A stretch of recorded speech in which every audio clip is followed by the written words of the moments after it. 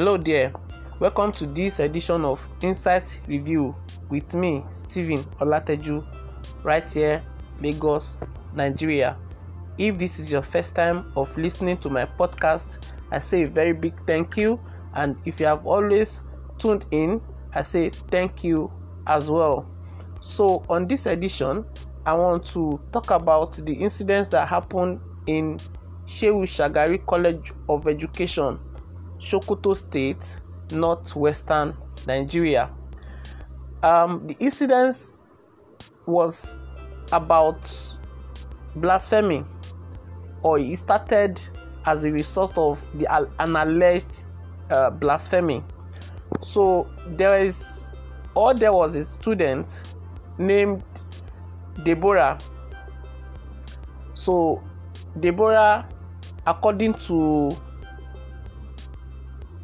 eyewitnesses, was said to have posted something to a WhatsApp group. Okay, let me put it this way. They have a WhatsApp group.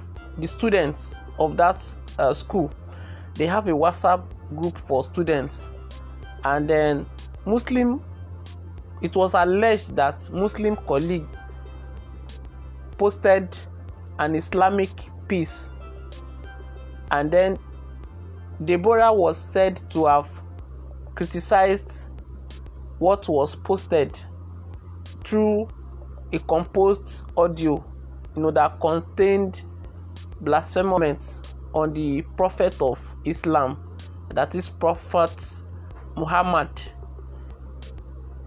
That was said to have triggered everything.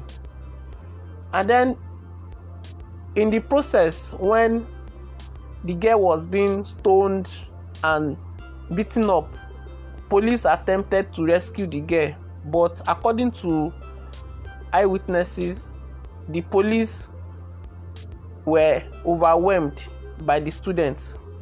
And then it was also said that police fired tear gas on the students, then just to disperse them anyway, but that didn't stop what they were doing. They resisted.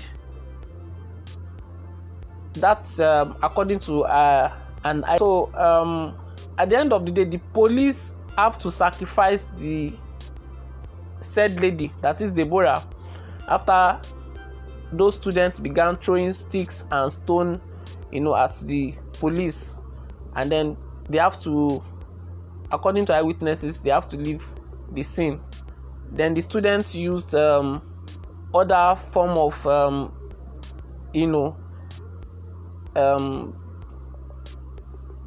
objects to chase the police. Then after that, they set Deborah on fire, and then it was a very horrible scene. Then I'm just building up this point so that you'll be able to understand how everything started and how we actually got to this place. Then after a while, after the incidents, the school was shut down indefinitely.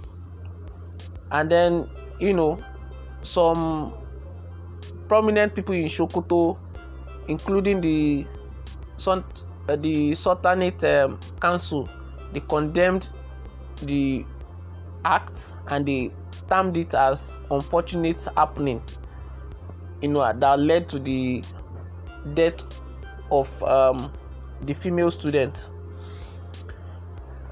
Majorly in Nigeria, the country is divided largely on religious, that is on the side of Christian, majorly in the south, and mostly Muslim in the north.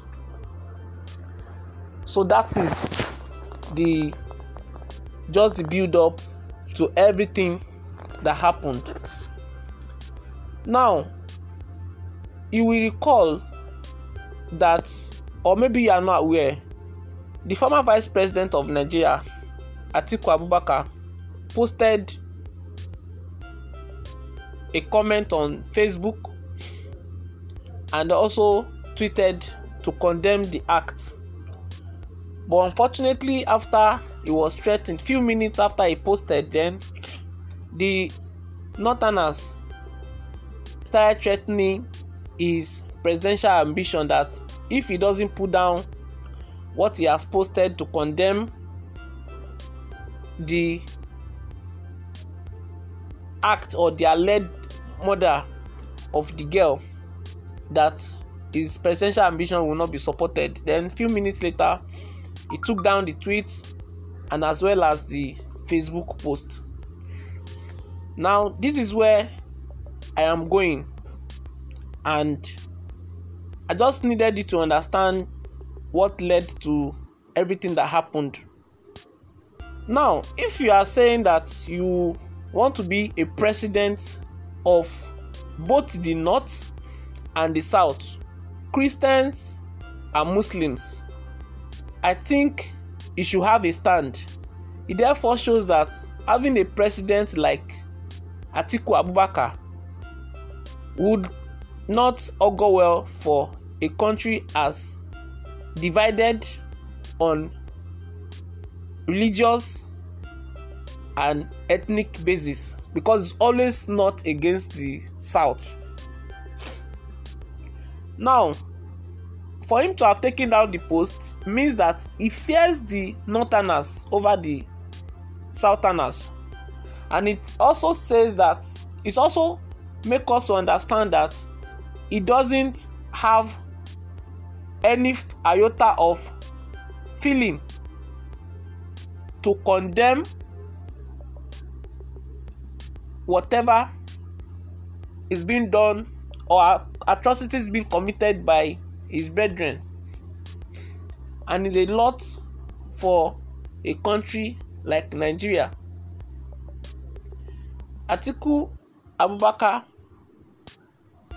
needs to apologize for taking such a decision, because when you make up your mind in the first instance to, I think, is to post, then we also know that he's kind of trying to play on our intelligence. But at the same time he has done it, why not stand by what you have posted and let it be, and not try to also justify supporting the Northerners? Because it's a justification that you are supporting the Northerners by going ahead to delete that post. So for me, Nigerians have to critically looking, especially the Christians in the north and the Christians in the southern part of Nigeria, need to sit critically and view some of these things. They are indices that will form the kind of president each of these aspirants will be. And Atiku have even come out to even condemn and later deleted. We have a lot of southern political aspirants who up till now haven't said anything about this very, very, very horrible, situation. So this is where we are as a country, but we continue to talk about it because there are a lot of things that lies ahead if we are not able to correct and put our house in order and make Nigeria a nation. This is not a nation, just divided piece of people being forced to live together. Because in an ideal setting, when Atiku claims that he's a unifier, what is he unifying? He's not unifying anything, but just unifying the North against the South in order for him to get power. And that is it. So I'll just say thank you very much for listening to this edition of Insight Review. I'm so pained, but at the same time, I just have to do this. Thank you very much. I see you again very soon. You can follow me on social media, Instagram insight.review and Facebook insight.review. My name is Stephen Olateju. Bye for now.